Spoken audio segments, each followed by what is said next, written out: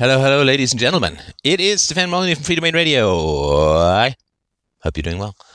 So, it's time to rake Elysium. Elysium? Oh God, I don't even know how to say it, and I even watched the movie, but I may have drifted off at times. So, let me just preface the review by saying that I thought Good Will Hunting was one of the great films of all time. One of the great films of all time. It worked on so many levels. So smart, so insightful, so emotionally true and resonant, and so accurate regarding the degree to which intellectual ability can be thwarted by emotional trauma, and how emotional trauma holds back the human species in desperately Lilliputian-like Gulliver-restrained ways. So, massive fan. And since then, watching Matt Damon's career has been financially satisfying for the studio executives and pretty frustrating for those of us who actually want to see him exercise his considerable artistic intelligence in the pursuit of valuable truths.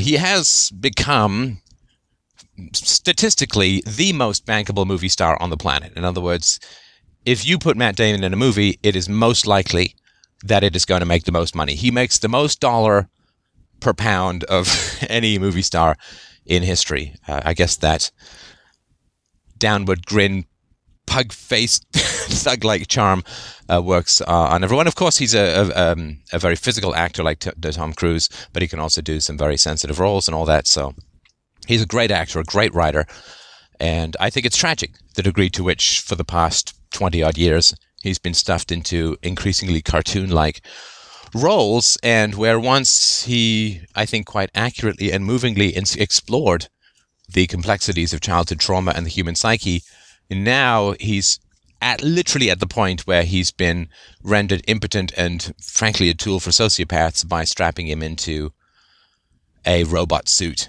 to fight aliens. And I mean, it's ridiculous how tragic the degree to which money has co-opted his talent and turned him into a cartoon. It really is ridiculous. It literally is akin to watching Shakespeare write Cheerios commercials. No offense to Cheerios. Not a great use of his talents. Or watching Dostoevsky write The Fast and the Furious 23. It's tragic. A similar thing happened to F. Scott Fitzgerald. Almost happened to Ayn Rand. When they get absorbed into the movie industry, they're turned into money-making tools, pandering to the lowest common denominator, run by sociopaths designed to provoke male disposability and warlust. Anyway, let's get to Elysium, the film itself. Yes, super spoiler alert. There's really not much to spoil.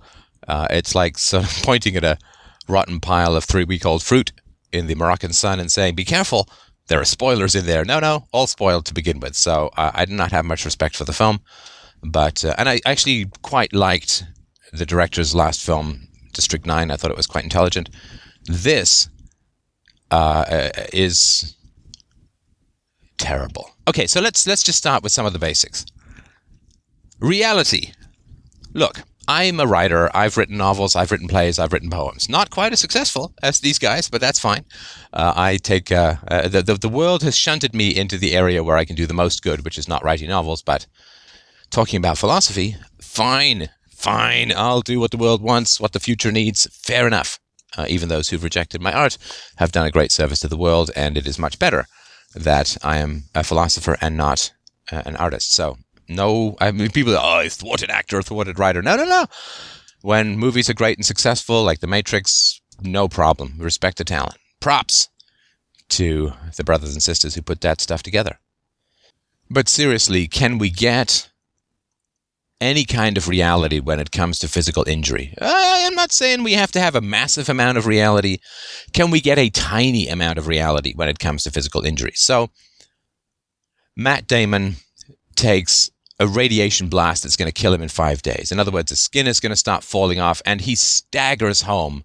He can barely walk. And he has to take this medicine, which is basically just going to control a few symptoms, and he's going to die in 5 days. That's the MacGuffin. That's a ticking time bomb of the movie, and it's just ridiculous.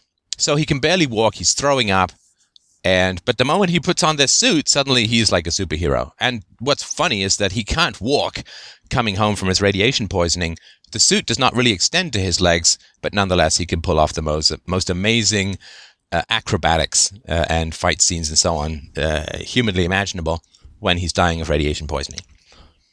So that's a cheat, right? So I don't mind, put the time pressure on and, enhance the quote virtues of male disposability at the end by having him die for the sins of humanity, blah, blah, blah. Okay, fine. But if you're going to set this whole thing up where he's incredibly weak from radiation poisoning, don't then just make him super strong all over. And look, I mean, as somebody who's just gone through chemo, you could have strapped 12 Robocops on my back, and it still would not have changed my general strength, focus, and energy. So anyway, I just set it up that he's dying and he's incredibly weak and throwing up and sick. He's so radioactive he can give other people radiation poisoning with a hug. But then don't make him a superhero with no reference to the fact. It's just a cheat, and it's ridiculous, it's illogical, and it just shows you the insanity of the studio system. And also, Matt Damon, who I guess with Ben Affleck, took great, specific, detailed care over the script for Good Will Hunting. Now lets that sort of stuff happen. Why doesn't he say to the director, look, this is stupid. We set him up that he's dying and staggering and can't even get himself off the ground, and suddenly becomes a superhero, able to do the most amazing things with no, like, just because of a suit, like a suit that basically is his arms. Like, that doesn't make any sense. And but nobody says that, right? And that's just stupid. Now, the other thing that's kind of ridiculous, well, it's supremely ridiculous, is, so pretty early in the movie, in the first fight scene with the bearded, tall African dwarf, the bad guy, Matt Damon's character takes like a 6-inch knife straight into his gut. And, that's going to pierce his stomach, his intestines, his bowels, and all this acid is going to leak into his body, and it's a mess, right? So what does he do? Well, he staggers with radiation poisoning and a massive, probably fatal wound to his belly. He walks, and of course, this is the sort of patented Bruce Willis. Nobody gets slowly beat up in a film like Bruce Willis, but this patented staggering walk, well, I've got radiation poisoning, I'm dying, I've taken a massive knife to the belly, and that's going to make me stumble a little. I mean, it's and the amount you would bleed, I mean, it was just, oh my God, I mean, belly wounds are just horrendous, right? My medical training comes from George Clooney in Three Kings, but I assume that there's some validity to it. Well, he played a doctor too, right? Yes, okay, cemented. Now we know. But he goes to his ex-girlfriend or whatever, and she puts a cotton pad on him. And this cotton pad, I guess, must have some pretty magical healing properties, because the wound is never referenced again in the entire movie. He gets punched in the stomach, he gets beaten up, he gets thrown all over the place, and the fact that not 2 days ago or a day ago he had a massive wound to the belly is never referenced again. I mean, come on, guys. I mean, you got $120 million to make the film. How about you spend $120 million and $5 for someone to bring some basic medical common sense? If you get a massive 6-inch slashing wound injected into your belly, you are not going to be engaged in mixed martial arts type fights within a day or two. I mean, even if you had stitches, they just pull. I mean, it takes months to recover from that kind of stuff, like months literally of lying around. And so this all just ridiculous, and it shows the lack of care and attention to any kind of detail that goes on in these films. Now, I mean, they're obviously smarter marketers than I am, because I guess they make more money than I do. But the reality is that if it's smart marketing, which I'm fine with it being that way, then what they're basically doing is they're appealing to kids who are about 8 years old. I was saying Marxism is sort of for like 16-year-olds, right? So, not that 16-year-olds read Das Kapital, at least not in the original Aramaic, German, but it's just that it appeals to that kind of stuff. right? So the idea that there's this oppressive authority that is exploiting the workers, and I mean, this appeals to 16, like, badly raised, petulant 16-year-olds who don't want to do their chores. Mom and dad are just, like oppressive and blah. And also it appeals to young people because when you're young, you have very little, tragically because of the shitty public schools, you have very little human capital, right? So, for the first 5 years of your working life, all your jobs are crap and all your bosses are awful. Just because people who are really good at being bosses don't end up running like pizza joints or restaurants or whatever, right?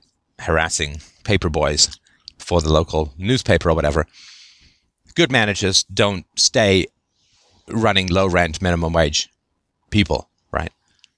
Like good managers become regional managers at McDonald's. They don't end up managing some local store. So the odds of you having a good manager when you're a teenager are virtually non-existent. And also you have very little value to your managers because you're very replaceable, right? Matt Damon, not replaceable in a film. If Matt Damon cancels, pretty much people will be done with the project. But if you're like flipping burgers at a burger joint, you are kind of replaceable. And so Marxism has an appeal to people who are at the beginning of their careers and have bad relationships with their parents, and also probably those who've had some form of religious indoctrination, because the idea that there's an oppressive authority that you need to escape from through atheism comes from those who've been raised with sort of an Old Testament version of religion, which is why socialism tends to be a little bit stronger in Judaism than it is even in Christianity.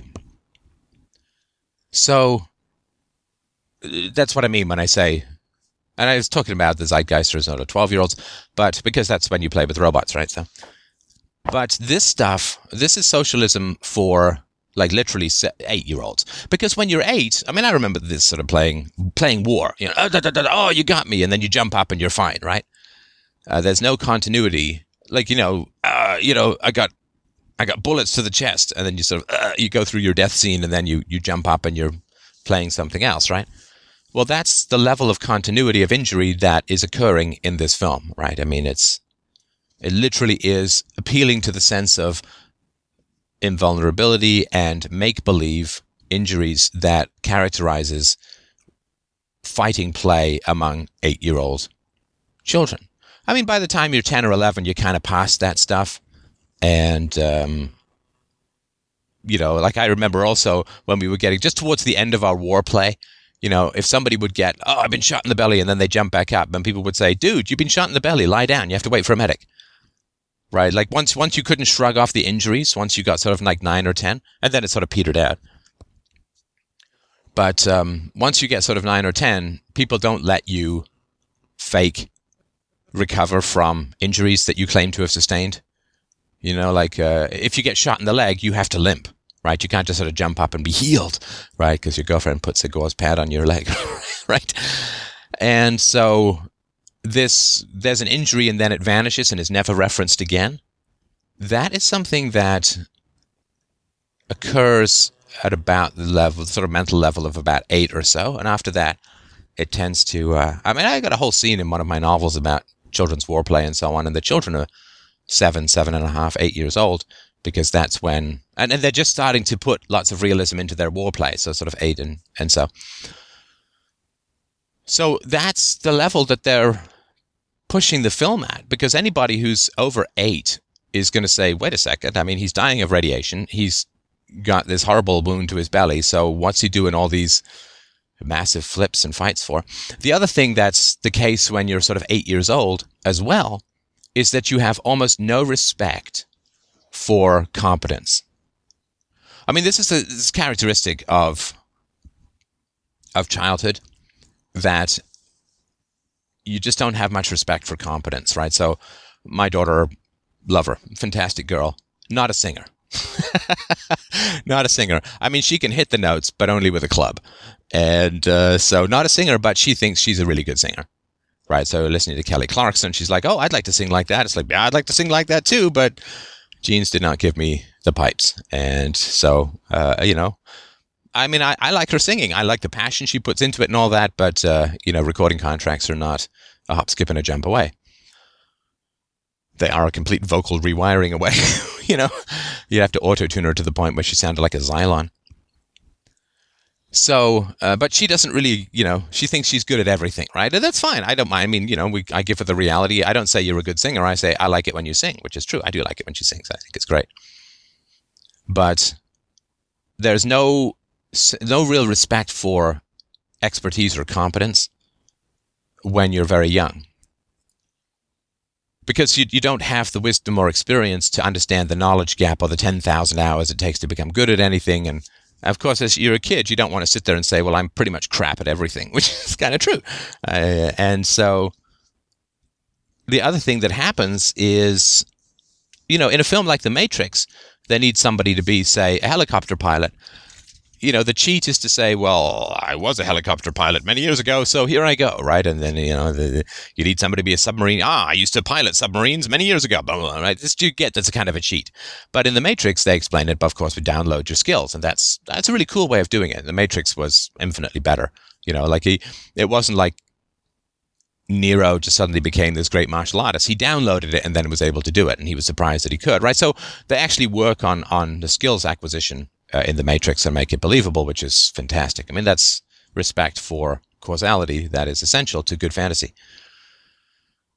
I mean, other than Lord of the Rings, where why don't they just use the eagles to fly the hobbits to Mount Doom? Because then you have a book that's about 8 pages long. Anyway, so in this movie, Matt Damon, who's like a factory worker and a car thief who has no particular exposure, he's not ex-military, as far as I know. I missed the first few minutes, sorry.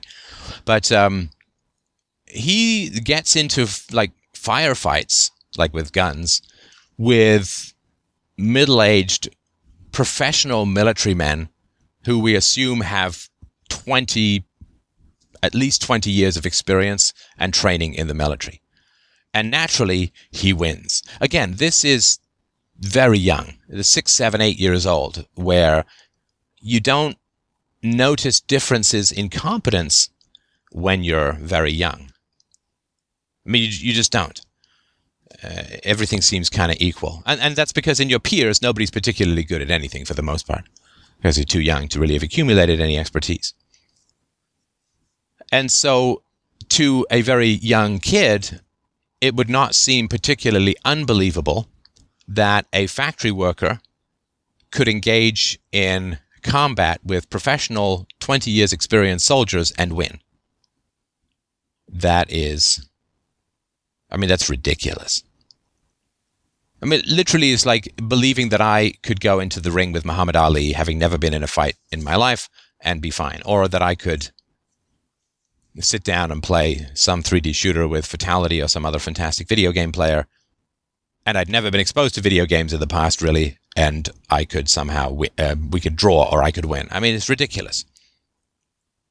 It's like me and Yehudi Menuhin having a violin off and it being a draw, even though I barely touched a violin. Actually, I personally did play violin for 10 years when I was younger in an orchestra, but, if I had never played an instrument, I'm going to grab a guitar and jump up with Stevie Ray Vaughan and jam with him, right? Because there's respect for competence. And fighting is a highly skilled activity that a lot depends on training, a lot depends on equipment, a lot depends on experience. And I mean, some of it depends on luck, right? So the Red Baron, Baron von Richthofen in the First World War was the most successful fighter pilot of the First World War. And when he started, I mean, maybe he did a lot of flying beforehand, but he happened to survive his first few fights, which then gave him a considerable edge over his future fights. And the more he happened to survive, the better he got. There's some happenstance in happening to survive and so on. I mean, a lot of war is accidental. I mean, what is it, 20% of deaths are by friendly fire or something? So a lot of war is accidental, no matter how skilled you are. But there's a lot of skill involved. And the idea that somebody with no training or experience can go up in a firefight against multiple very experienced soldiers and win is, again, 6, 7, 8 years old. That's believable. It's not believable to anyone else. And, of course, no sane parent is going to let their 6, 7, or 8-year-old watch this movie. It's too creepy, it's too violent, it's too disturbed, it's too dystopian.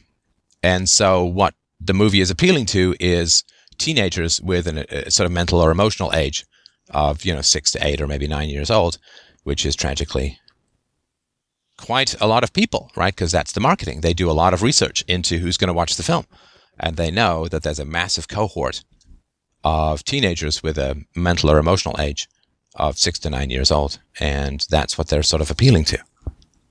Where it's just, you stagger like a bloodthirsty camel from oasis to oasis of fight to fight. I don't really care much about anything else.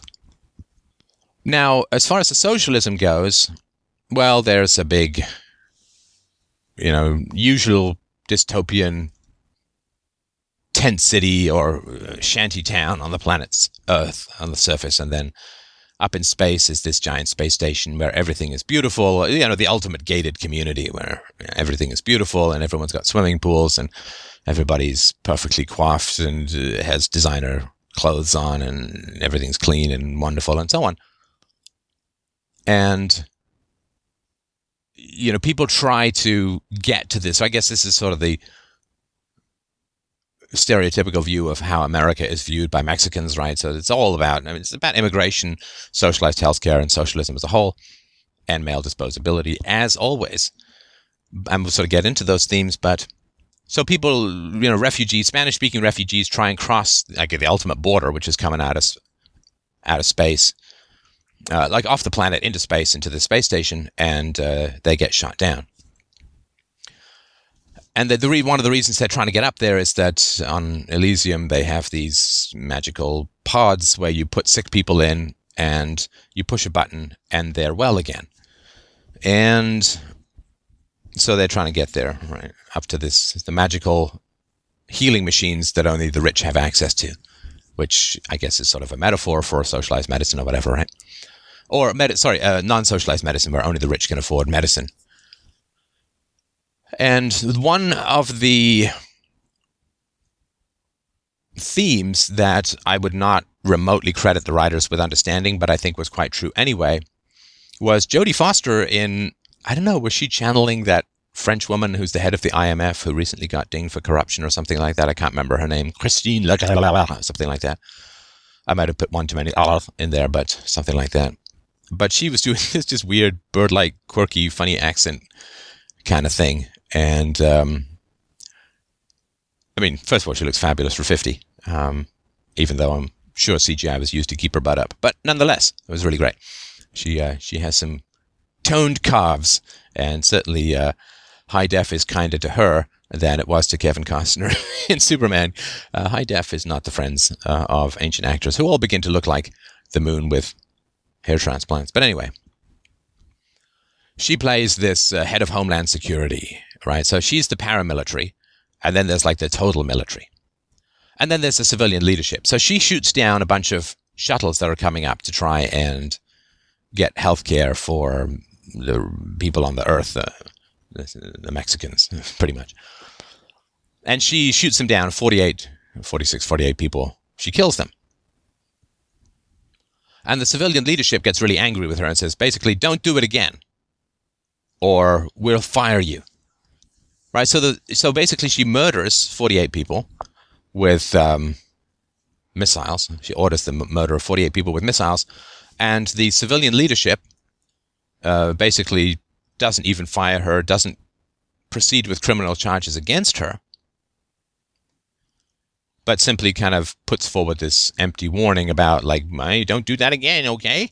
Please. Oh, come on. Now we got to clean up the space.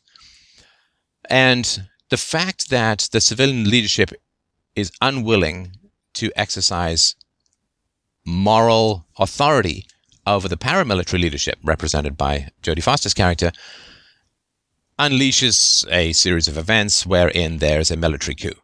And I think that's actually quite true, that letting people like George Bush, who committed the international crime of aggression, which is the most serious crime, war crime of all, the unprovoked invasion of another country.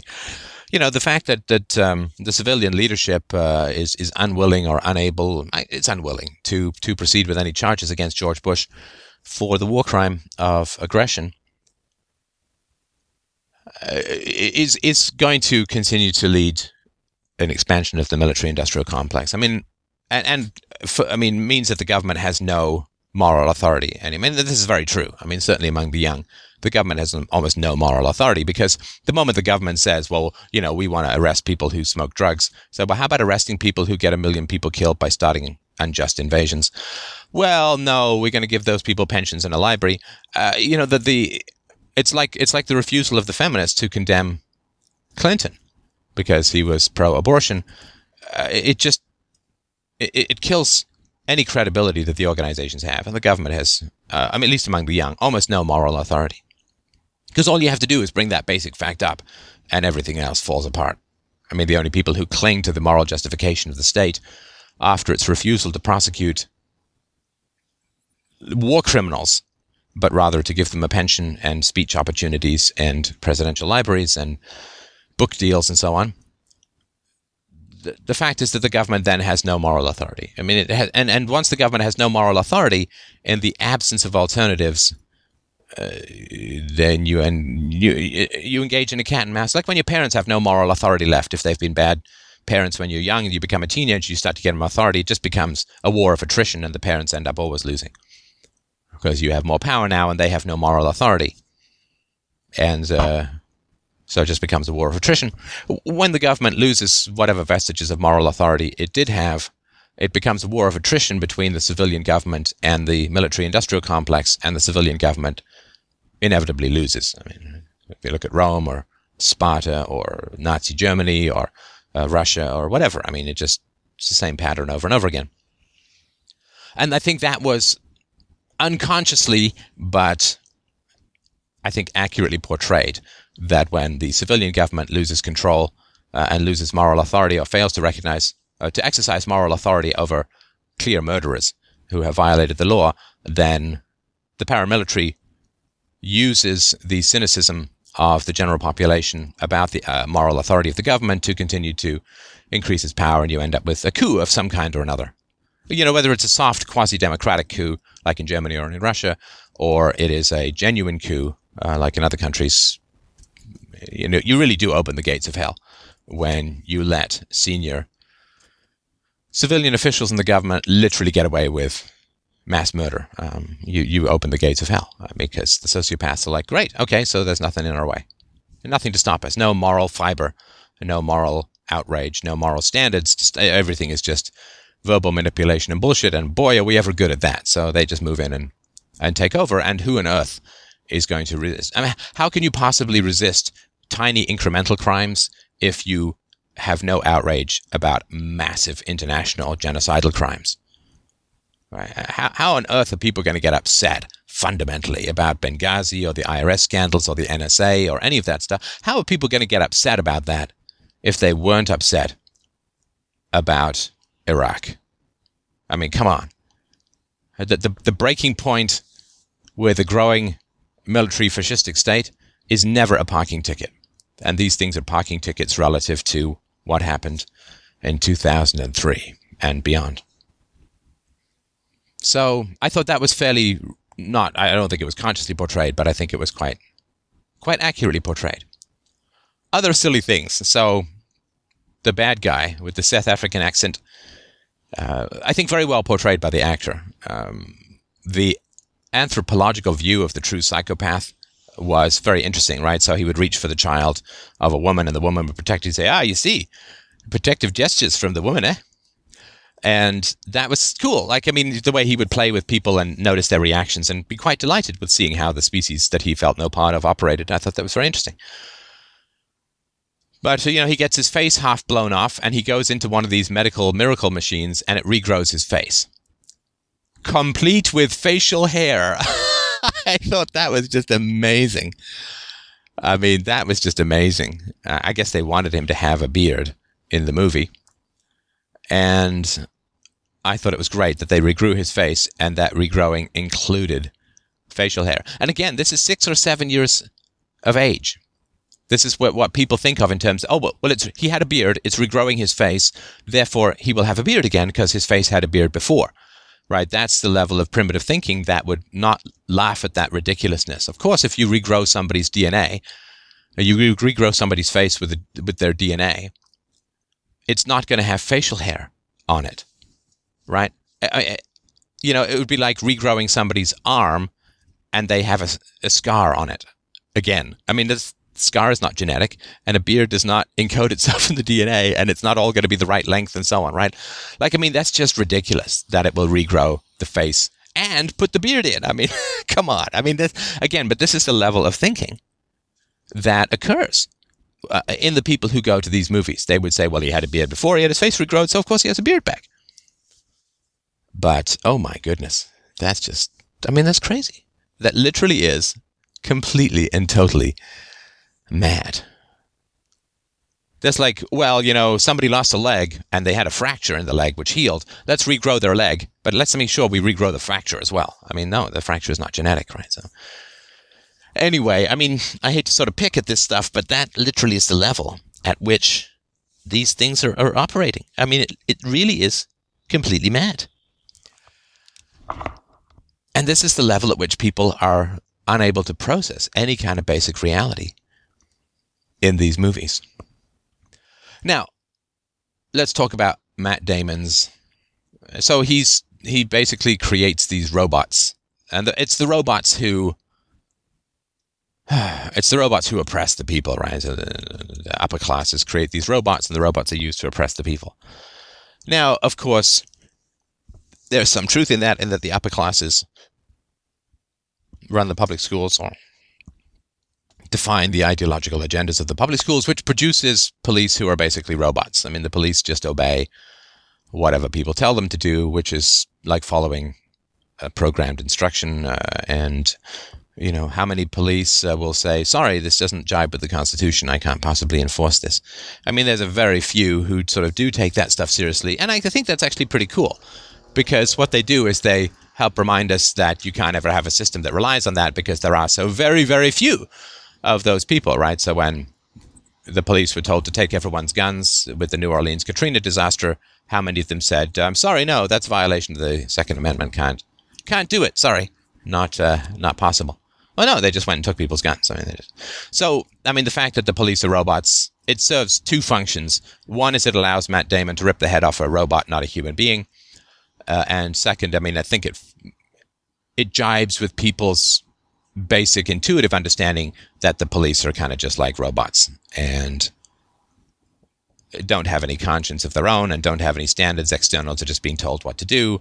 And I mean, police, throughout the world are functionally indistinguishable from the worst aspects of a police state, because they'll just do what people tell them to. And I got to get my pension, so I'll oppress whoever because people point at them, right? I'd say, do this. So I think that was kind of true. So he's in a factory where they create these robots, and the robot bodies that he's helping to create go into a room, and then I guess they're doused with radiation for some reason. And one of the pallets, like one of the bases of the robot rack, a rack of robot bodies, gets turned and stuck, and the door won't close. And this is holding up production, right? So he's told... So the guy comes out, the foreman comes over and says, hey, dude, you're holding up production. And he's like, well, this pallet is shifted. And he's like, well, get in there and fix it. Right now, he doesn't want to go in there because he doesn't want to get exposed to the radiation that comes when the door closes. But he says, and the guy basically says, well, you can go in there and fix it or you're fired. All right. And, gosh, a Hollywood movie with a mean boss. Who would have thought it? They're not all quite working, girl. But, so he's terrified, but he doesn't want to get fired because he's on parole or something like that. He doesn't want to get fired. So he goes in and he shifts the pallet and the door closes and he gets dosed with this radiation. And he's going to die. And, the mean guy from Prison Break says, when he sees him, Matt Damon lying there, move him off those. I don't want to change the sheets. Again, this is just cliched, stereotypical, evil guy CEO nonsense, right? And you don't see much of the government, really. It's mostly just these localized evil CEOs, right? And what happens is, after Matt Damon gets dosed with this radiation, they have to shut the entire factory down. So clearly, it was a bad economic decision, right? You get a piece of metal and you prop the door open. You go in, you adjust the pallet, and then you come out and you remove it, right?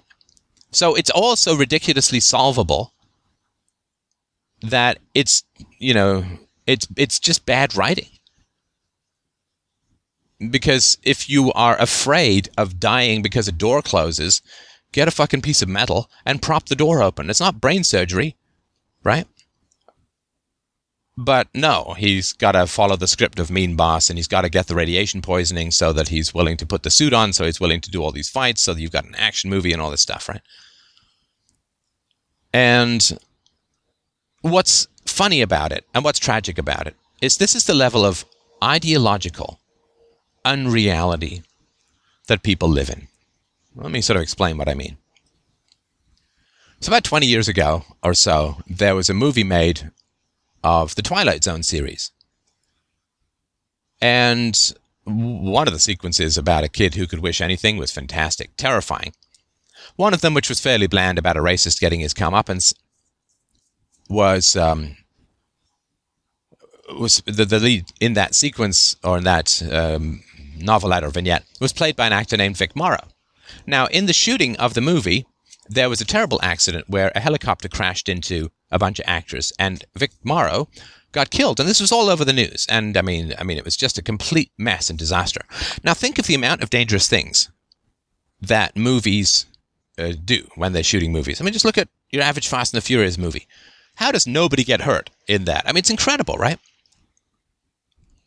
Now, Matt Damon has done endless, dull, broken record, repetitive action movies and has sustained no injuries. I mean, no significant injuries. And I've never heard of anyone sustaining any real injuries on a Matt Damon movie. So the movies are obsessed with people's safety. And there's a variety of reasons for that. I mean, some of it I'm sure is basic humanity, although the pedophilia described by one of the Feldman kids might speak to the contrary. But there's lawsuits and insurance and all this kind of stuff, right? So the movie sets have to be spectacularly safe.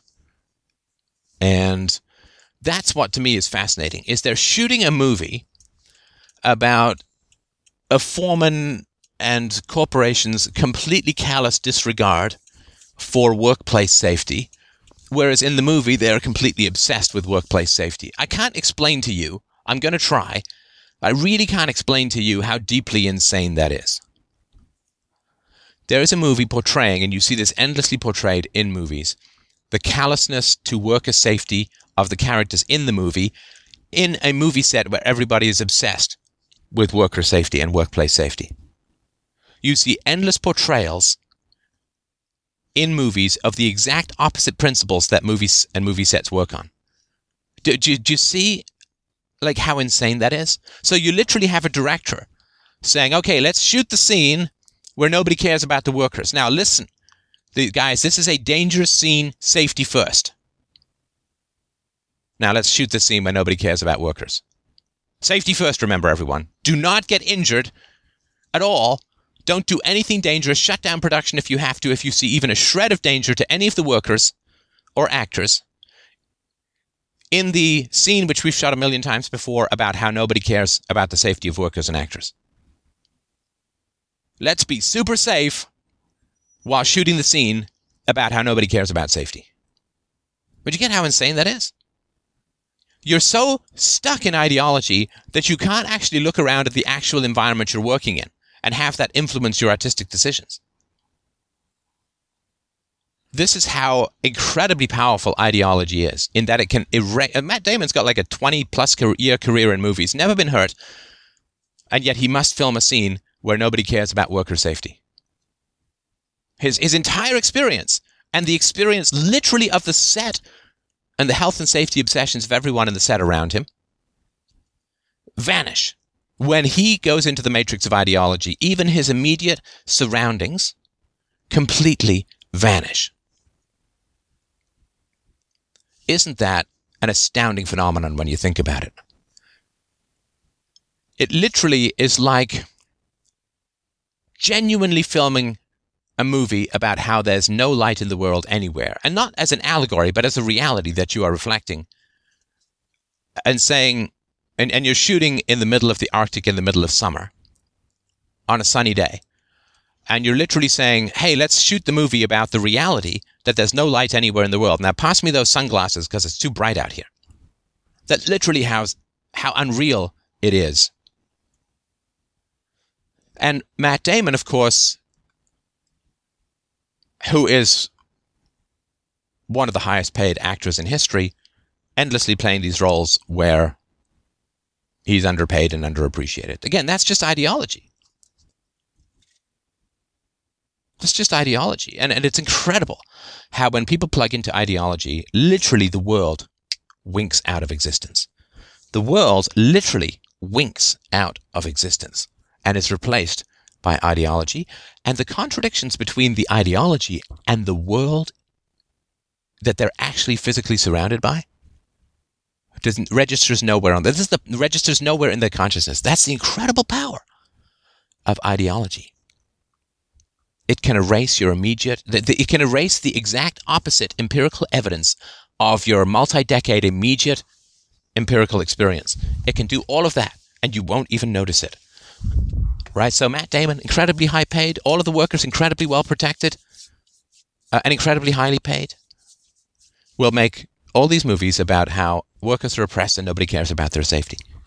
Because that's ideology, and you make those ideological statements. Now, of course, you make these ideological statements for a variety of reasons.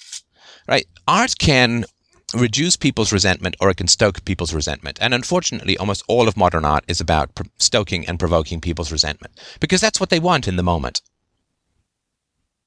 Because that's what they want in the moment.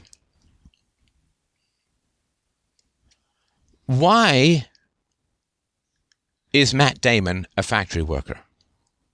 Because that's the only real value that he can offer to an employer. Now, I'm going to talk about something here. It's going to be perhaps a little unusual for people, perhaps a little annoying for people, but that's all right. That's central to my job description, to be an annoying gadfly. Now, I've talked a lot about statism and licensing and restrictions upon freedom and why you're unemployed and so on, and that, I believe, I fully accept there's huge barriers to getting employed and getting ahead. That having been said, there is also, in the modern world, with almost no prior precedence, one has the capacity to be an entrepreneur in the modern world. Because you can start by technical writing, doing websites, podcasting, video blogging with commercials. I mean, you can set up your own TV station with literally a webcam and a cable modem. Right? The research you can do on the web is free, pretty much. You can do great research. You can put together a show, as I have done, and you can, not starve. Right? You can do all right. You can work from home with a wide variety of. You can get jobs anywhere in the world if you're willing to network and so on. There's lots of websites like LinkedIn where people work their networks and work to be entrepreneurs, and you can get involved and grow a business without massive amounts of capital that would be needed. Like if you want to start a car factory, you need $10 billion. Same thing with starting a competitor to AMD or Intel. But if you want to start a business, and I know this, we started a business. I was the co-founder in starting a business.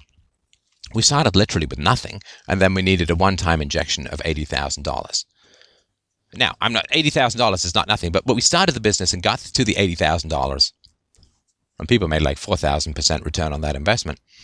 But they invested in what I was doing, but we got to that from nothing, and we were able to grow the business to significant, a couple of $1 million a year, and so on, and that's without, I had to sign a bunch of personal guarantees for bank loans and stuff like that along the way, which made it quite exciting. But with very little business experience, some understanding of economics, and really good computer programming experience, since I've been doing it since I was like 11 or 12, was able to start a business. I've been able to start this show. With what? With very little. I've spent maybe $10,000 on hardware and software over the years. And, I now have an employee and so on. But I started doing a show in my car, like profiting from my commute. God, how easy is that? It was either that or phone sex. And I'm not great at phones. I'm not bad at it. I'm not great at it. But nobody believes I'm called Candy. So you have this capacity for entrepreneurship, and there's no faster way to add to your human capital than to pursue entrepreneurship. You just become incredibly valuable. Now, in my own experience and my own history, I have tried to provide significant opportunities to people I care about. So as a business executive, I hired friends, or tried to hire friends, and tried to give them opportunities to become really good at what they do, to expand their skill set, to blah, blah, blah, right? And without exception, they rejected these offers. I might hire them, but they wouldn't show any interest in the business side or any interest in growing. They just sort of did their own little thing and wanted to leave at 5 o'clock. I got a job interview for a friend of mine, and he didn't even show up. I had a guy I became fairly close with who was interested in learning more than just the technical side, but he just ended up preferring going drinking with his buddies than, staying and really learning about the business. And so in my experience, even when you offer significant opportunities to people, one guy I know who'd not been an entrepreneur, I offered him some significant opportunities to get involved in our business and to develop a product that was an offshoot product. And even though we offered to fund it, he just wouldn't, a very skilled programmer, but just no interest in doing the entrepreneurial stuff. Now, don't get me wrong. I'm not saying that people got to do the entrepreneurial stuff. I'm not saying that at all. They don't have to do the entrepreneurial stuff at all. But then you end up as a wage slave, right? I mean, that's the way it works. If you don't want to do the entrepreneurial thing, then you're going to end up as a wage slave. And being a wage slave, it sucks in the long run. I mean, you really can't make any particular coin, and it's pretty rough all around. And you end up being told what to do, and you don't set your own agenda, and you don't end up with any kind of control over your business, and you don't end up developing your human capital that much, and so on, right? So you never end up really making very much money at all relative to what you can make as an entrepreneur. And even sort of more importantly, you end up without the sense of freedom and control and efficacy, right? So as you go up in an organization, statistically and according to research, your stress goes down, right? You just become less stressed because you have more control. And so in my experience, people that I've tried to provide these kinds of opportunities to have basically not really been interested in that, right? They just don't accept it. And I was, I had a pretty good opportunity to be able to help people in this area. They didn't take it. They didn't want it. Now, that's sort of a courage thing. And don't even get me started on a number of people in my life that I've tried to get into therapy when they encounter significant life difficulties or life problems who just won't do it. And so their shitty lives continue, or the shitty aspects of their lives continue. They just, let alone the number of people I've tried to get to exercise, let alone the number of people I've tried to get to read philosophy, or even listen to a number of friends I even tried to get to listen to my show. These are not people in my life anymore, right? And so there's a lot of people who, even when offered opportunity, will back away, will stay small, will refuse to embrace it. I don't know if they're right or not to, and maybe they're just not that smart, right? But I mean, I wasn't that smart. I remember, gosh, when I was in, grade 10 or grade 11, I took a computer science course, and I was programming all the time at home, but it really wasn't that smart. A computer. I remember getting one assignment where you had to write a program that would give the minimum amount of change for a certain dollar transaction, say $5. What's the smallest number of coins you can give in return? I way overcomplicated this. Of course, the algorithm is very simple, right? You take the largest denomination of coins and you reduce the amount until the last amount is smaller than that, and then you move to the next smaller and the next smaller until you run out, right? But I didn't figure that out. I was trying all these weird projection calculation. I mean, it was just, I wasn't smart about it because I wasn't into simple as smart, right? And So I wouldn't say that I didn't sort of have this massive human capital, which is why I became an entrepreneur. I have this human capital now because I became an entrepreneur. Necessity is the mother of invention, and panic is the driver of intelligence and skills acquisition in many times, right? In many ways. So in Elysium, you see this repetitive reality that people see, which is there are massive external barriers to you achieving your dreams. And I don't really believe that that's quite as true as people like to think it is. I think that people are looking for an excuse as to why they can't pursue their dreams. And they like the idea of a rigid and ossified class structure. The man keeps them down, rather than I did not seize the day when the day was offered to me, or when opportunities came along to seize the day. Look, I was terrified a lot of the time as an entrepreneur. It's stressful. I don't feel that anymore. But, it was exciting and it was great, but it was also, pretty stressful and pretty fear-inducing, because, when you're kind of grew up broke and you're broke now and you signed I'm going to pay $10,000 if the business fails. I mean, you can't even imagine paying that off when you're, 27 or whatever and recently out of college. And there was some even higher than that I ended up getting involved in. And, when you have responsibility for employees and all that, I mean, it's hard. It's a hard situation to be in. And I think a lot of people have had some kind of opportunity present itself, or some possibility. It doesn't have to be somebody coming along and saying, I'm going to make you a star, baby. It can be any number of things. But I think a lot of people have opportunities that show up in their life, and they fade away and they reject them because it's scary in the moment to have those kinds of opportunities. And people back away from those opportunities, and they fail to rise to the occasion. And then later they end up stuck in these jobs where, so the momentary relief of bypassing or rejecting an opportunity and all the fear that that's going to bring up in you, that fades away. And then later in life, you're like working for the man and you're stuck, and maybe you're kind of broke, and you got no opportunities now, and your possibility of pursuing opportunities has diminished because you need that steady paycheck. You got 2 kids, you got a mortgage, you got car payments, you got whatever.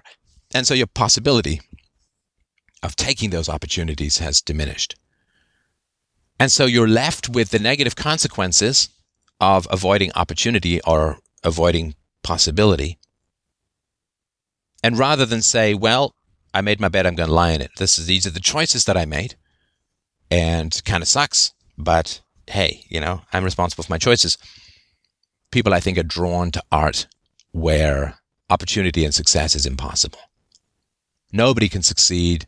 The culture is too structured, too ossified, too sedimentary, too brittle, too controlled, and you just got no opportunity for pursuing your goals or achieving your dreams. But there are new actors who make it every day, new businesses that grow every day, new opportunities that arise every day. And this one is the first one that I've done entirely on my own, and I'm very pleased with it and so on. But if I hadn't done it, I mean, I'd still be in the business world, which meant I'm subjected to the audience, which is kind of what I want. That's sort of the measure of effect. That's good. I'm glad that you like or don't like the show. I mean, I'm glad that I'm a slave to the audience. That's about as free as you can be. And if I hadn't taken the opportunity, I'd still be working in the business world and subject to the ethics of the business world, which, are not particularly high. I don't think they're low relative to, they're higher than they would be in, say, of academia or in business, in government. But in business, there's still all these problems of people not telling the truth and this, that, and the other. Basically falsifying things, promising things to clients that are virtually impossible to deliver, and so on, right? So I'd still be stuck in that, and I'd probably be fairly high up in some organization now, and I don't particularly want to be CEO then. But I was chief technical officer, and I might be chief operating officer or something like that. So I from where I came from, which was, broadcast, household where my mom was like a secretary and then unemployed for 30 years. It's not bad. It's not bad at all where I've come from. But that has been sort of the relentless seeking out of opportunities and dealing with the emotional anxiety that comes from breaking out of a class structure, right? I mean, some of it is legal, some of it is governmental. Yeah, absolutely. But some of it is in your head. Some of class is in your head. And people who won't change their class because of the anxiety that provokes in their head and how their social sphere is going to react to it. Because, if you have social spheres lower class, you got a whole bunch of people who haven't taken opportunities or haven't created opportunities or haven't outgrown their origins. So if you do it, suddenly they can't say it's impossible. It's the man, it's the structure, it's the corporations, the government, whatever, right? If you break out of a class, provokes a lot of anxiety and a lot of hostility in those around you who never broke out of that paradigm.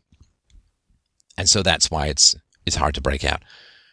When I broke out of my lower class, I mean, almost nobody came with me. I mean, they all just wanted to stay small. Even when I sort of give them opportunities in the business world, in other, I show them, you do therapy, and gain self-knowledge, read about economics, read about business, learn about some particular skill, go out and screw your courage to the sticking place and get out of, the ossified tadpole hole you were born into.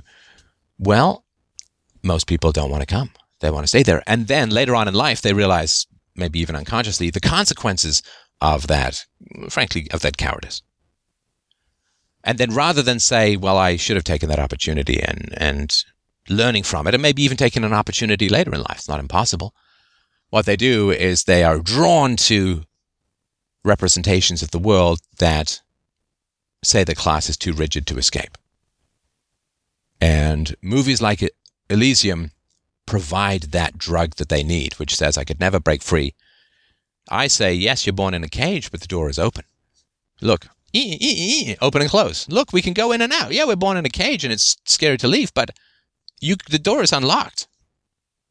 No. They always want to go to prison movies where the door is not unlocked and you can't get out. Because it became true for them because they did not work to escape that.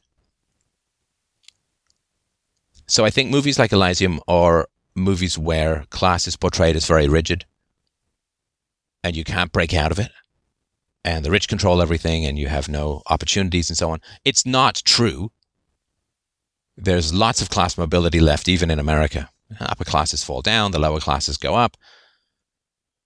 It's becoming less true over time, but that's largely because of movies like Elysium, which stoke class resentments. And class resentments is basically, I'm too scared to change my station. So I want to pretend that there's no way to change my station. So that I was not fearful, I was prudent, I was wise.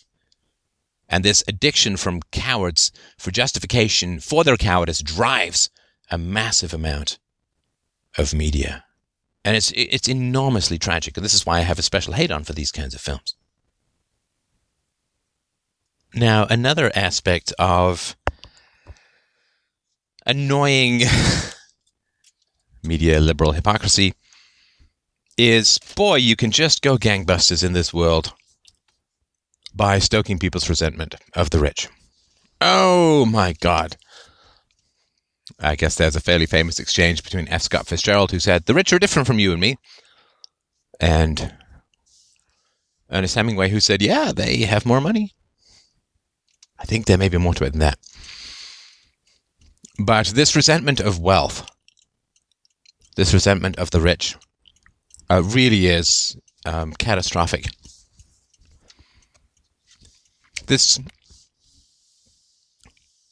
People have a very ambivalent relationship with success. So, people may hate that Freddie Mercury was so rich, or, had such a great voice, or was such a great musician, or a great songwriter, or whatever. But boy, you gotta love his music, right? I guess there are people at karaoke who'd like to be the lead singers of a band, but they just don't have the pipes or the whatever, right? And so they probably go to rock concerts and they resent the singers and all that who are up there. But of course, the only reason they want to be singers is because other singers have been successful. Much more successful than than they have. There's an old Gore Vidal saying where he said, "It is not enough to succeed. Our friends must also fail." I'm at 60, kind of crappy. But it's ironic and just shows you the madness of ideology, again, of propaganda. People will endlessly go to movies demonizing the rich, starring actors paid in the millions or tens of millions, I guess sometimes. Again, and I put that on the back boiler part of your brain and let it simmer for a little bit. So people will endlessly go to movies demonizing the rich, and they will primarily go because of famous movie stars who are paid millions and millions and millions of dollars. I mean, isn't that remarkable? I don't like the rich, and I'm going to go and see movies starring Matt Damon about how the rich are bad, and I'm only going to see it because I really like Matt Damon, who is incredibly rich as a result of the movies he's made about how rich people are bad. And Matt Damon's salary is only paid for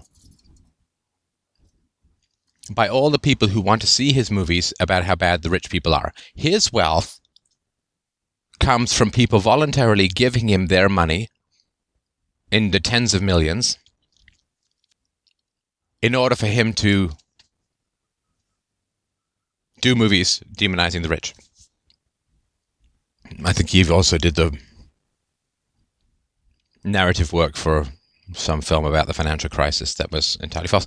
Now, Matt Damon, I mean, he is I mean, what do I know about the guy? I don't know the guy at all, right? But one thing I do know is that he has been entirely pro public school teachers. Oh, there's a radical position to take.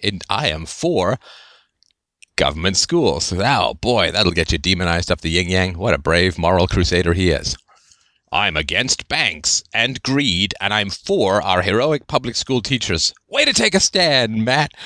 Well, of course, he's not going to get paid a lot of money unless he has fashionable causes, like Leonardo DiCaprio, and I mean, all these guys got to have their fashionable causes. And naturally, he's got 4 kids. And after praising public schools up the yin-yang, he is taking his own children and putting them where? Where? Oh, I wonder if you can guess. In an incredibly elite private school. Now, I mean, I get it. I mean, public schools suck. And there may be security issues. I'm sure some people would kidnap his kids for ransom or whatever. But, he could send private security to a public school. I'm sure that would be fine with them in order for them to have the prestige of... So the security issue could be dealt with very easily. But he just doesn't want his kids anywhere near a public school. I mean, this is so common, it's ridiculous, right? I mean, you look at any famous celebrity or anyone with even a mediocre amount of celebrity who is for public schools, and you find out where they put their own kids, and I mean, it's lunatic. Like they don't have them within a million miles of a public school. But this demonization of the rich, to me, is a very interesting phenomenon. The rich, of course, have been forced at gunpoint to pay for a significant amount of social costs, right? Like the top 5% of earners pay like 40% of the taxes. And I mean, people get a lot of free stuff out of the rich. And the more they use force to extract money from the rich, the more they seem to resent the rich. Now, that's natural, right? The evildoers resent the victims, right? Because when you do evil against the innocent, and being rich is innocent, I mean, for the most part, I mean, assuming that there's some vestige of the free market that's helped produce that wealth. But the evildoer hates the victim because the victim lives as a provocative conscience in the evildoer's mind. I mean, Macbeth hates King Duncan. Played the role. Macbeth hates King Duncan because King Duncan, the ghost in his mind of the murder he committed, prevents him from sleeping. And bloody blah, blah, blah. Anyway, so there is no amount of sacrifice of the wealthy that will turn around the resentment of the poor or the middle class. Now, by poor, I generally mean less intelligent. It's not a 1-to-1 ratio, of course, right? But there's a general trend. Now, the less intelligent people are, and I don't necessarily mean just sort of native physical biological intelligence. I actually mean the less informed, the less well-read, the less curious, the less educated, whether self or otherwise, which results in unintelligent analysis of reality. So the less intelligent people are,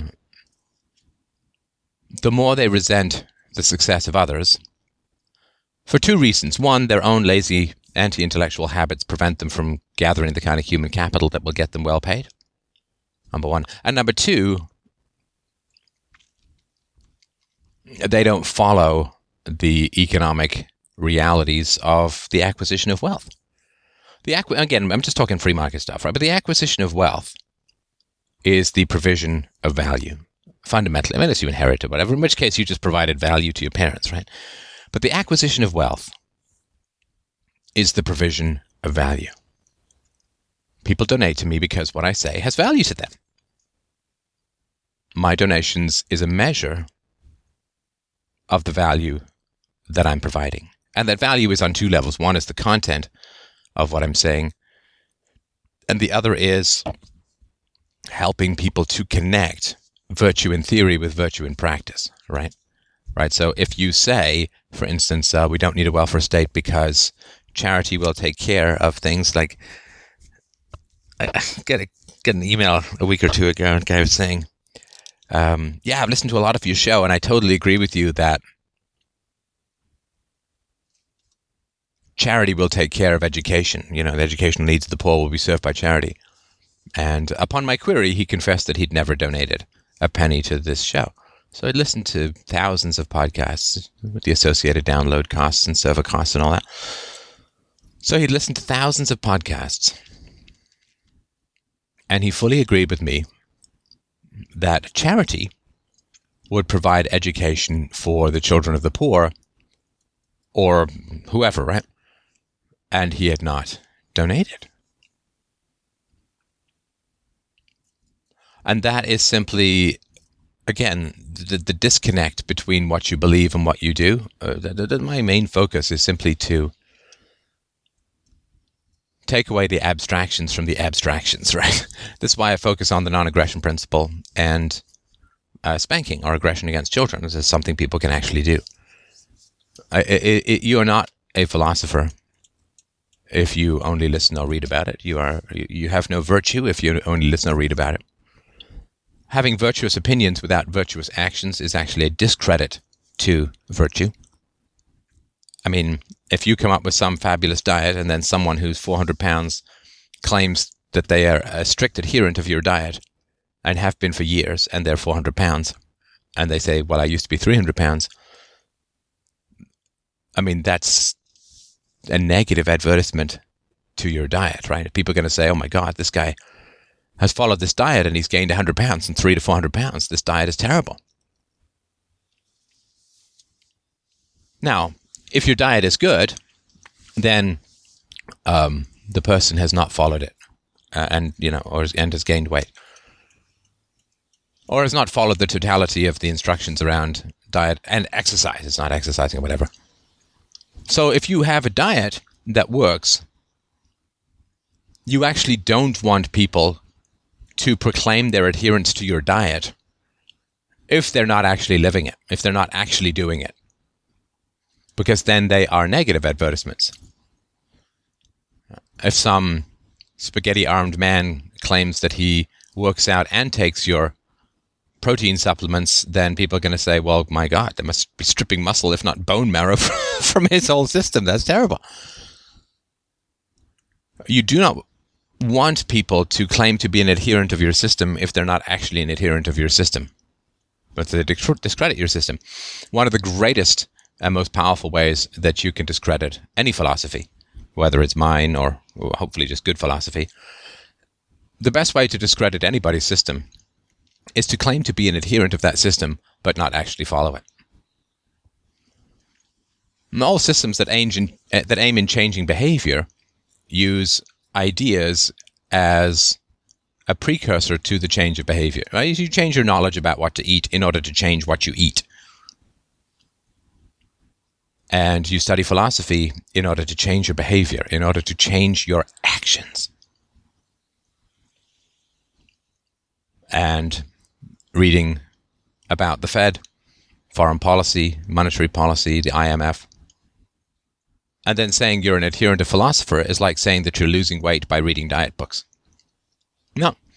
All of that is just a precursor, and I mean, necessary, but certainly not sufficient. You need knowledge in order to act rightly, but knowledge without acting rightly is a perfect way to discredit knowledge. You are actually an enemy of philosophy if you claim to study philosophy without changing your behavior.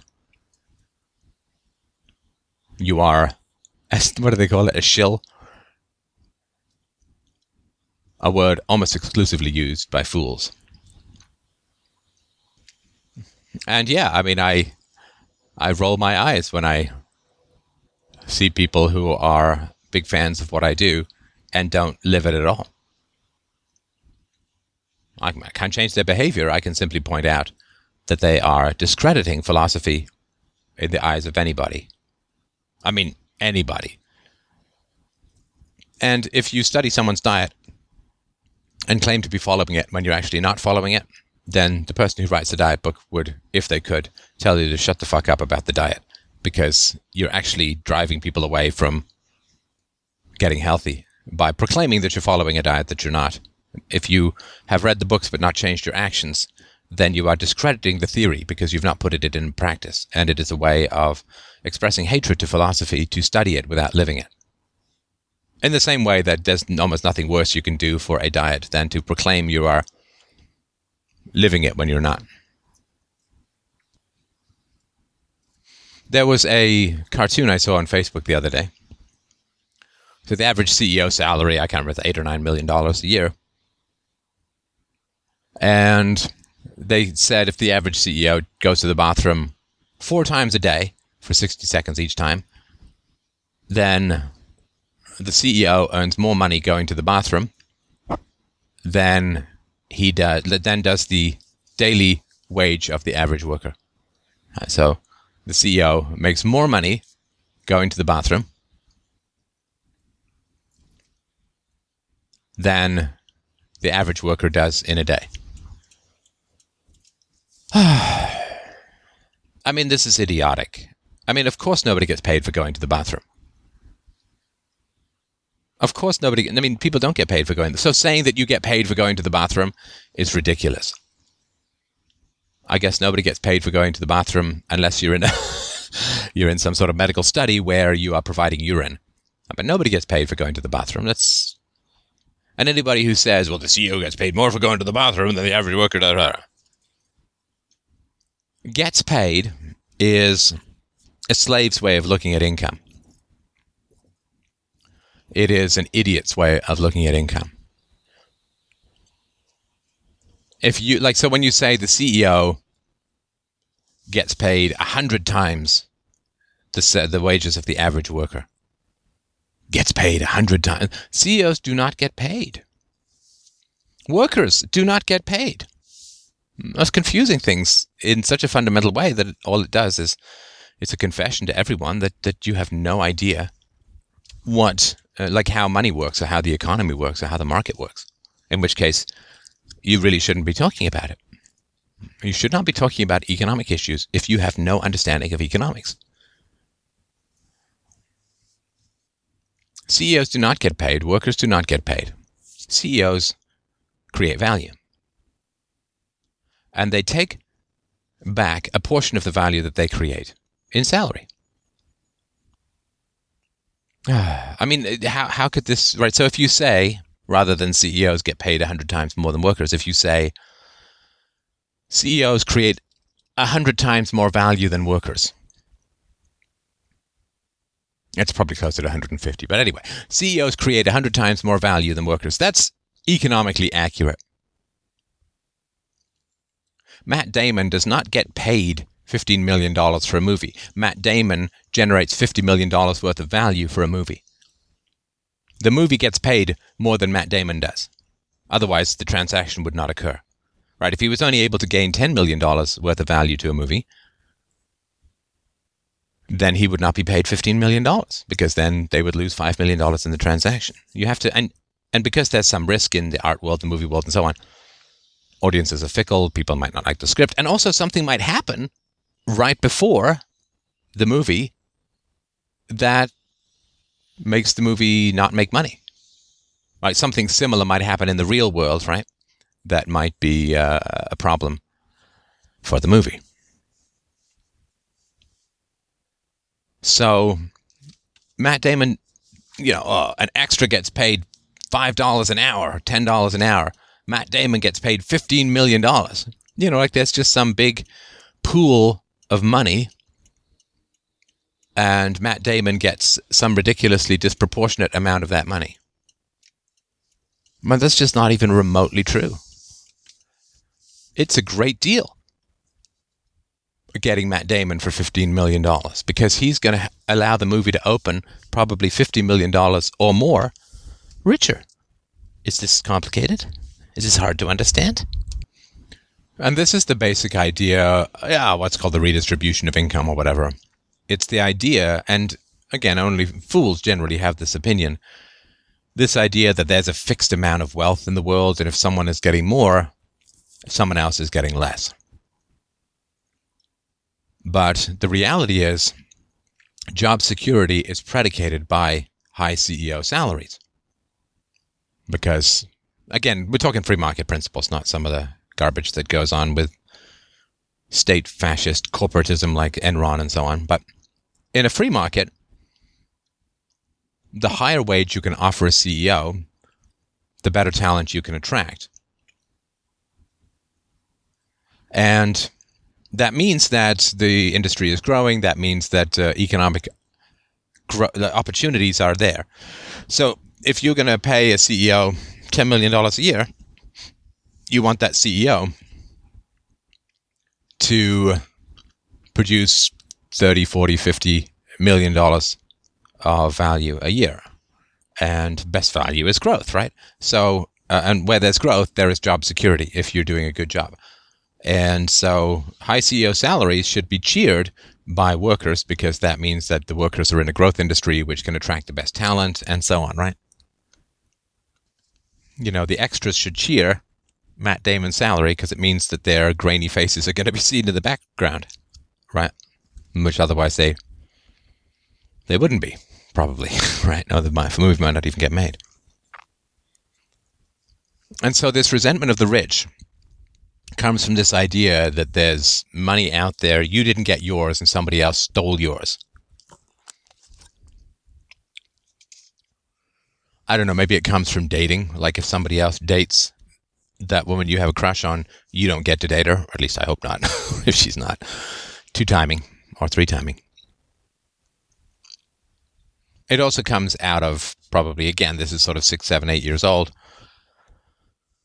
My daughter is going through, I think, the natural phase, which she needs to be gently coaxed out of over time, which is, even if she's not playing with a toy, if another kid wants to play with that toy, suddenly she desperately needs it and must have it and must keep it and all that kind of stuff.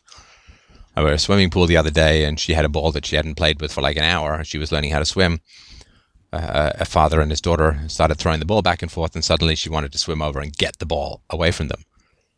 We could talk about it, but this is the idea that it's, their gain is my loss. And it's true. I mean, if you're playing with your brother and you both want to play with the Rubik's Cube, if he gets it, you don't. I don't really have the capacity to go out and earn your own Rubik's Cube or make one or something like that.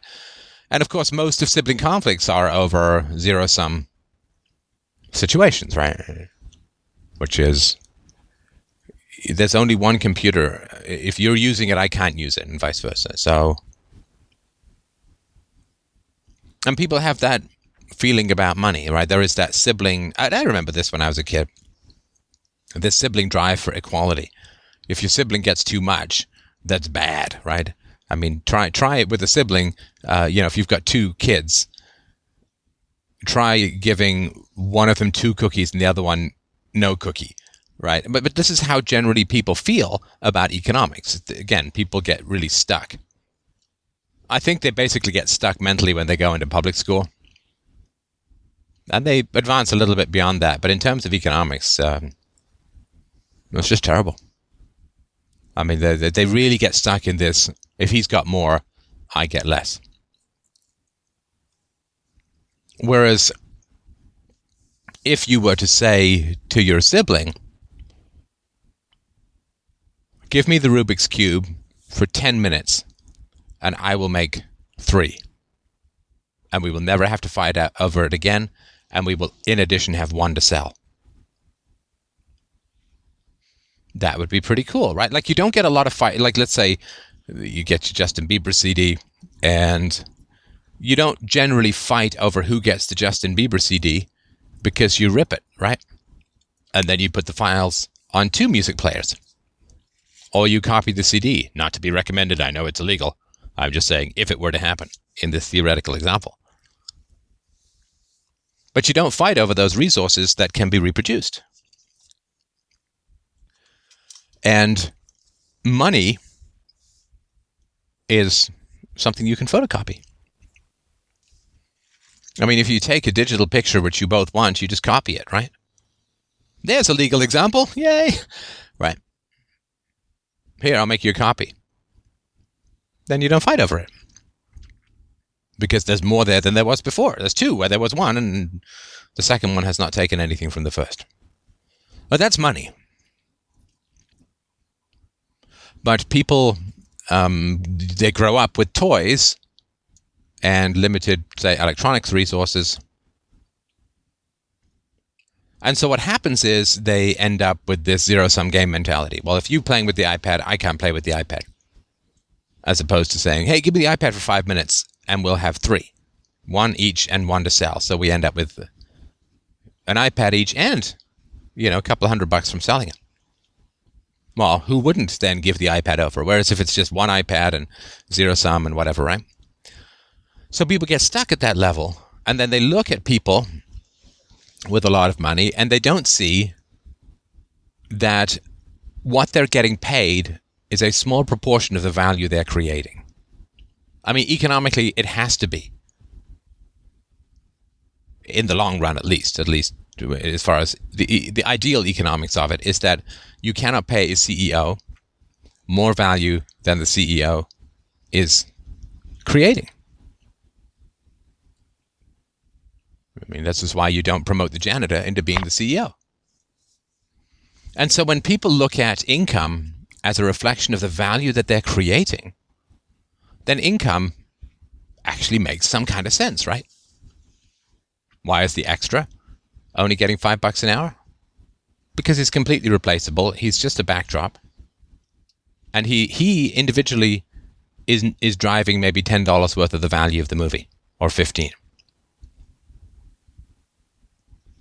Why is Matt Damon getting $15 million? Because when Matt Damon's in the movie, it's going to open big, right? Because it's a Matt Damon movie. And there's a certain level of quality associated with the Matt Damon movie and this and that and the other. Certainly, dear God, there's been a huge amount of predictability recently. And unfortunately, he's become one of these actors that no longer disappears into roles, but has become sort of, at least to me, sort of a caricature of himself. And that's a real shame. Edward Norton is someone who disappears into roles. I mean, he can make a really bad film like Stone gripping just to watch his performance. He really disappears into roles, but most actors don't do that anymore. They just play themselves and they become a known quantity, like the next box of Cheerios tastes the same as the last, and the next movie looks the same as the last, and you all get it, right?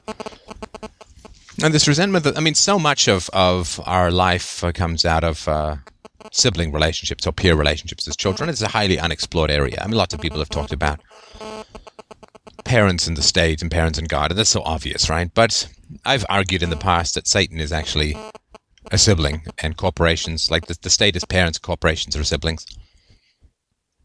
But this fundamental lack of understanding or lack of intellectual development regarding pay and value. Nobody gets paid. All we do is create value. And when you get that somebody's getting paid for creating value, you get that they're not taking anything from you. Because the value that they're creating is the value that they're creating. It's not taken from you. It's not a zero-sum game. It is the creation of value. And therefore, something exists which did not exist before. I mean, the example of the factory worker who gets paid $15 an hour. Well, he is creating $50 worth of value for his employer, and the employer then takes $10 or $15 of that away to pay for the cost of the factory the worker did not create. What's that line from the Sting song or the Police song, Rehumanize Yourself? Great song.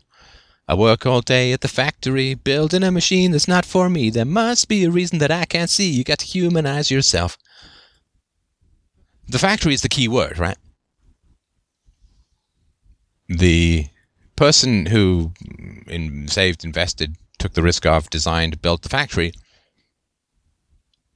is the one who is creating the majority of that $15 worth of value that the worker can create. If the worker is just doing the same motions as he does in a factory in a field, he's not going to make anything. Put the factory around him, suddenly he can make some good coin. When a lot of the socialists complain about before there were these artisans who knew how to build everything, and then they were put into an assembly line in a factory, and now all they knew how to do was to put one wheel on the car rather than build the whole car and all that. And the reality is, of course, that any intelligent factory owner moves people around to avoid boredom and lack of attention that comes from that boredom. But the reality is that Henry Ford was able to immediately offer double the wages. Why? Why was he able to offer double the wages? Because this is an incredibly efficient way of building cars. And it has always struck me as, socialists all say that they're for the working class and they respect the working class and they really care about the working class, but they don't actually like to really listen to the working class, who tend to vote with their feet, right? When Henry Ford was able to double wages for people, and yes, I'm sure the work was a little more boring, but probably not a huge amount, then people sort of lined up around the block to work for Henry Ford. There's an example of the values of the working class. Ah, but we know better than the working class. Oh, you paternalizing bastards. I've mentioned it before about the reporter who took a job at Walmart just to see curiosity. He said, they all know what's available at the other stores. They quite like what they're doing. They work, they go home. And if that's what you want to do, that's fine. But then if you don't want to do sit-ups, nobody else stole your six-pack. Right? You go to the beach and you've got the keg and everyone else has got the six-pack. They did not steal your six-packs. You just chose to sit on the couch rather than doing crunches, right? Adam! And nobody stole your six-pack. You just made different choices. And it's a lot of work to add human capital. It's a lot of work. It takes a lot of... you got to generally find a mentor, somebody who's willing to show you the ropes, which means you have to have good relationship skills, which means you have to really work on those relationship skills and be someone that other people want to mentor. You've got to express your ambition. You've got to take night courses. You've got to do huge amounts of travel to add value to what it is you're doing. CEOs have been working 60, 70 hours a week for 20 or 30 years and have been on the road 2 weeks a month, probably minimum, for any reasonably sized organization. Years ago, I dated a woman who was an engineer, and she took me to the company, and the guy who founded the company, we were at a dance for something, and the guy who founded the company was walking around, and he was like The guy who plays the dad in Clueless. I'm not proud that I've seen it. I'm just saying that as a reference point.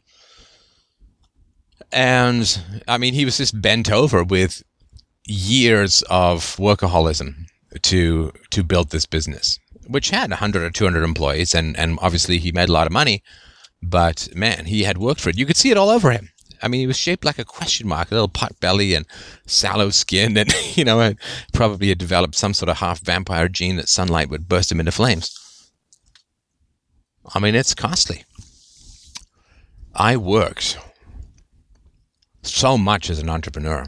It was staggering. I mean, I worked for over 36 hours, close to 40 hours straight, getting software ready for delivery sometimes. And then after that, I went to go and give a presentation to the client. And the guy who drove me, because I didn't have a license at the time, the guy who drove me fell asleep in the back because he was so exhausted because we'd all been working all night. And anyway, I mean, it was just a crazy amount of work. Huge amount of travel. And through that, and also making mistakes, like saying the wrong thing in meetings and pissing people off and all that, and having to swallow my lumps and resentment about all of that and learning it and all. That was a huge amount of work. And as a result, I can add significant value. And because I could add significant value, I made some good money. But I never made more money than the value I could add. And the value that I could add was not stolen from anyone else.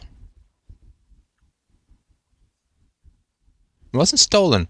When I was working all night, when I was reading Harvard Business Review at 1 o'clock in the morning, when I was getting up at 4 in the morning to take yet another flight to yet another small town to make a sales pitch, I wasn't taking anything from you. Right? And this is, of course, one of the fundamental problems of resentment. Resentment of the rich is really an effect of statism. I'll also get into that another time. But, one of the fundamental problems, I mentioned it before, is that the fruits of virtue can be taken, but the fruits of vice cannot. And that's, pretty Protestant way of looking at it, like work is virtue and sitting around is vice. And that's not sort of what I mean. But if you hit your kid and I don't hit my kid, then the love my kid has for me is not stolen from you, right? I didn't come and take it from you. I'm not a thief. I just made different choices. The value that I have added by reading philosophy, business, economics, travel, work, skills, therapy, all the things that I've done to add to my human capital, none of that was taken from you. None of that was stolen from you. In fact, I have generally encouraged everyone around me to add to their human capital. It's just that people seem to have this ridiculous resistance to doing so. Man alive, just add to your human capital. Just add to your value. Whether you end up making more money or not, it's a good thing to do. Therapy adds massively to your value. It's an investment in yourself. You're not taking from anyone. Just go do it. Just don't ask questions. Trust me and do it. Even if you think you're happy, even if you are happy, you can be happier. You can be more efficacious in the necessary progress of the world. But if I take a bunch of night courses and work and travel like crazy, and you decide to play on a softball league and complete Zeldas 1 through 23, well, all the fun you had in the softball league, I can't get that from you later. I can't trade it in. Like, that's a memory, that's an experience, and therefore it can't be taxed, right? But all the additional money all the additional value that I create out of the work that I've done on myself, that can be taxed away. Right? That can be taxed away. So you can steal the fruits of my work. I cannot steal the fruits of your turpitude, of your non-work. And this is why democracy fundamentally doesn't work. And honestly, I have no problem with people who don't work, but don't not work and then complain that you're not worth much. I mean, don't sit on the couch and then feel resentful of people who are fit. I mean, these are choices that you make. You can steal the additional productivity of fit people, but you cannot steal the chip taste and ass-clasping comfort of a couch from the people who are lazy. Right? I have been working out for over 30 years, and other people have not. Now, partly because I worked out, I was able to beat cancer pretty easily and go through, just coming back from my first radiation treatment. Hopefully that won't be too bad. But I have almost never missed a day of work for illness. Only, I think, once for food poisoning. And so all of the additional value and productivity that I have from being healthy, that can be taken from me. But if you end up with diabetes because you eat too much sugar, I can be taxed to pay for your diabetes, which is taxing my health to pay for your foolishness. But I can't tax back from you all the great taste of candy you had. I can't get that back, right? It's just a one-way ticket. Right? In the state, virtue is punished and vice is rewarded. Which, of course, means that you get less virtue and more vice. Now, when virtue is punished, virtue must be demonized. It must be. How can you punish someone you don't demonize? It's not possible.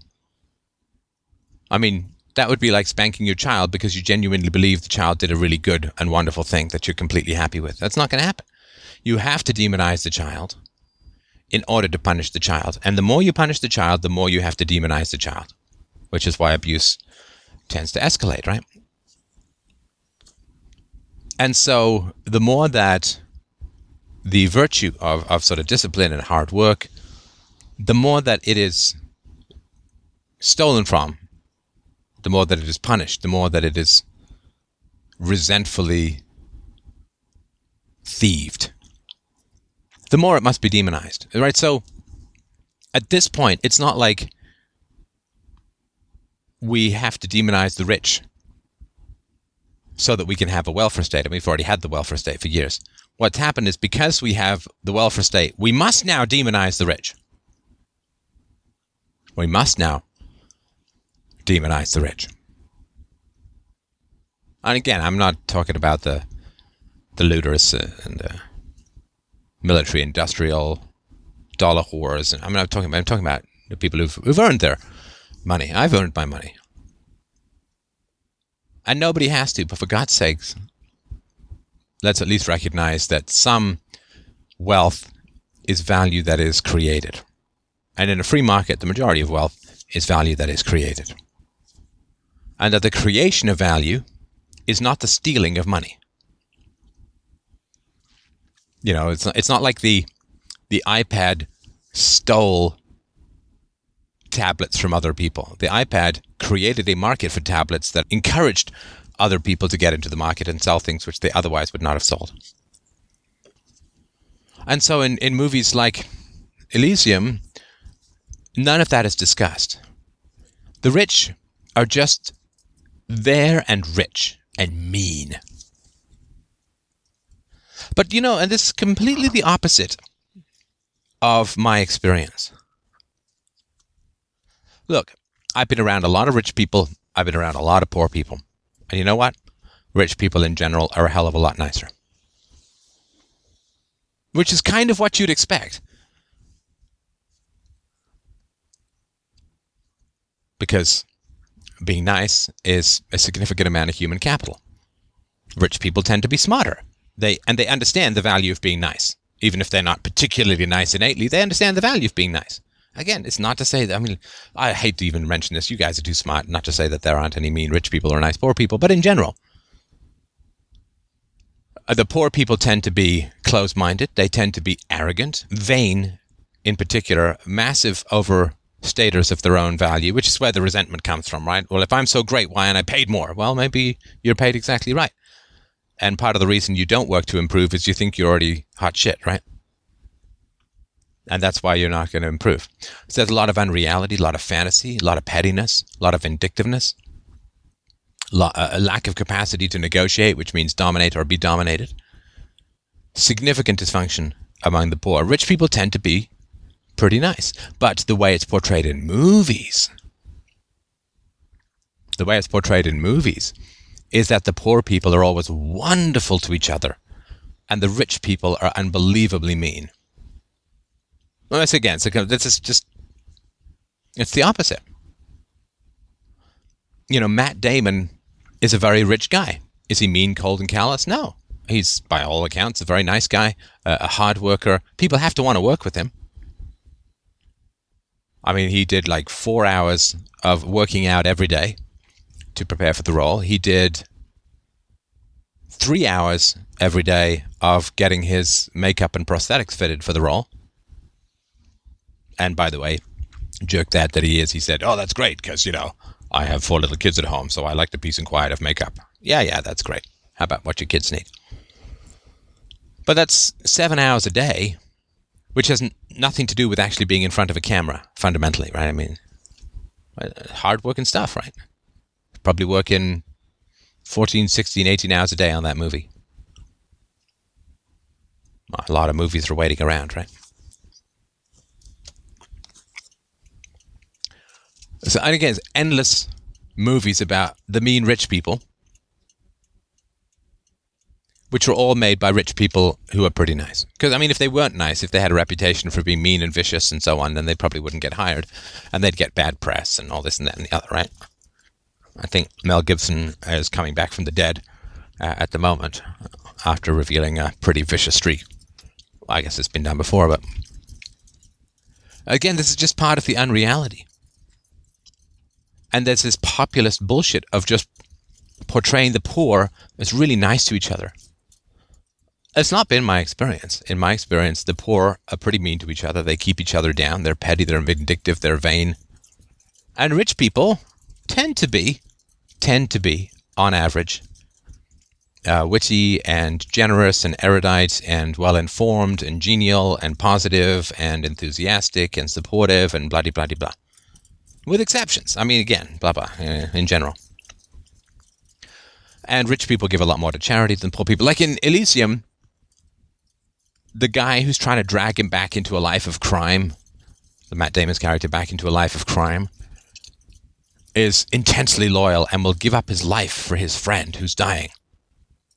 Come on, have you not spent any time around ignorant sociopaths? Like, criminals tend to have an IQ of around 90. They're below average, and they don't have any empathy. So how the hell do you get Mother Teresa emerging like the alien in Alien from the chest of a low-rent sociopath who would be physically incapable, mentally incapable of that kind of loyalty and generosity and empathy and self-sacrifice? Well, because to be populist, you have to portray the poor as noble and the rich as assholes. And that's what bothers me. And it's so counter to what the movie, like to the people who are in the movie. Like, if the people in the movie if the people who directed and star and write, they're rich guys, way above average incomes, right? And if it was generally true that rich people were self-absorbed assholes, then every movie which had anything to do with rich and poor would portray the poor as assholes and the rich as heroes. Do you get it? If the rich were actually as they're portrayed in movies, movies would be the opposite of what they're portraying. Right? But this is basically it's the fundamental cultural suicide of the competent and the wealthy. That, I mean, they don't know what evil genies they're uncorking from the bottles when they make movies like this, when they continually reinforce the rich are evil assholes and the poor are noble heroes. They do not know what devils they are uncorking. I mean, this is the road to totalitarianism. to government takeover of the economy, to starvation of the poor through price controls, through a collapse of the economy, through the very shanty towns that they're portraying are the shanty towns that they're creating through their portrayal of them. By stoking resentment against the rich, by artificially ennobling the poor, they are stoking class resentment. They are stoking the inevitable attacks on the rich that characterizes a late-stage fascistic, democratic, vestigial economy. They don't know. I mean, Matt Damon has kids, and he's constantly promoting this shit. Poor heroes, rich are assholes. Well, aren't you rich? Well, yeah, but I'm not an asshole. Well, are the people you make movies with assholes? No. Ben Affleck, he's rich. Is he an asshole? No, he's a great guy. He's my best friend. Oh, Jennifer Garner, she must be an asshole then. No, she's a really nice lady. Well, what about all these people, you directors? Oh, no, they'll all be pretty nice. So who the fuck are these rich people who are assholes that you keep talking about? Bankers. Okay, well, then make movies about bankers. No. And anyway, but it's all, this is the cultural suicide of the wealthy, who, through their pandering to the masses, are creating, they're raising the guillotine for their own demise. And unfortunately, it's the demise of other people who are well off, who will be caught up in the same maelstrom.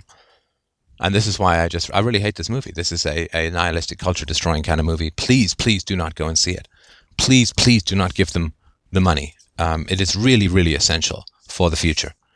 And I think with that, I've actually had a movie review longer than the movie. Yay!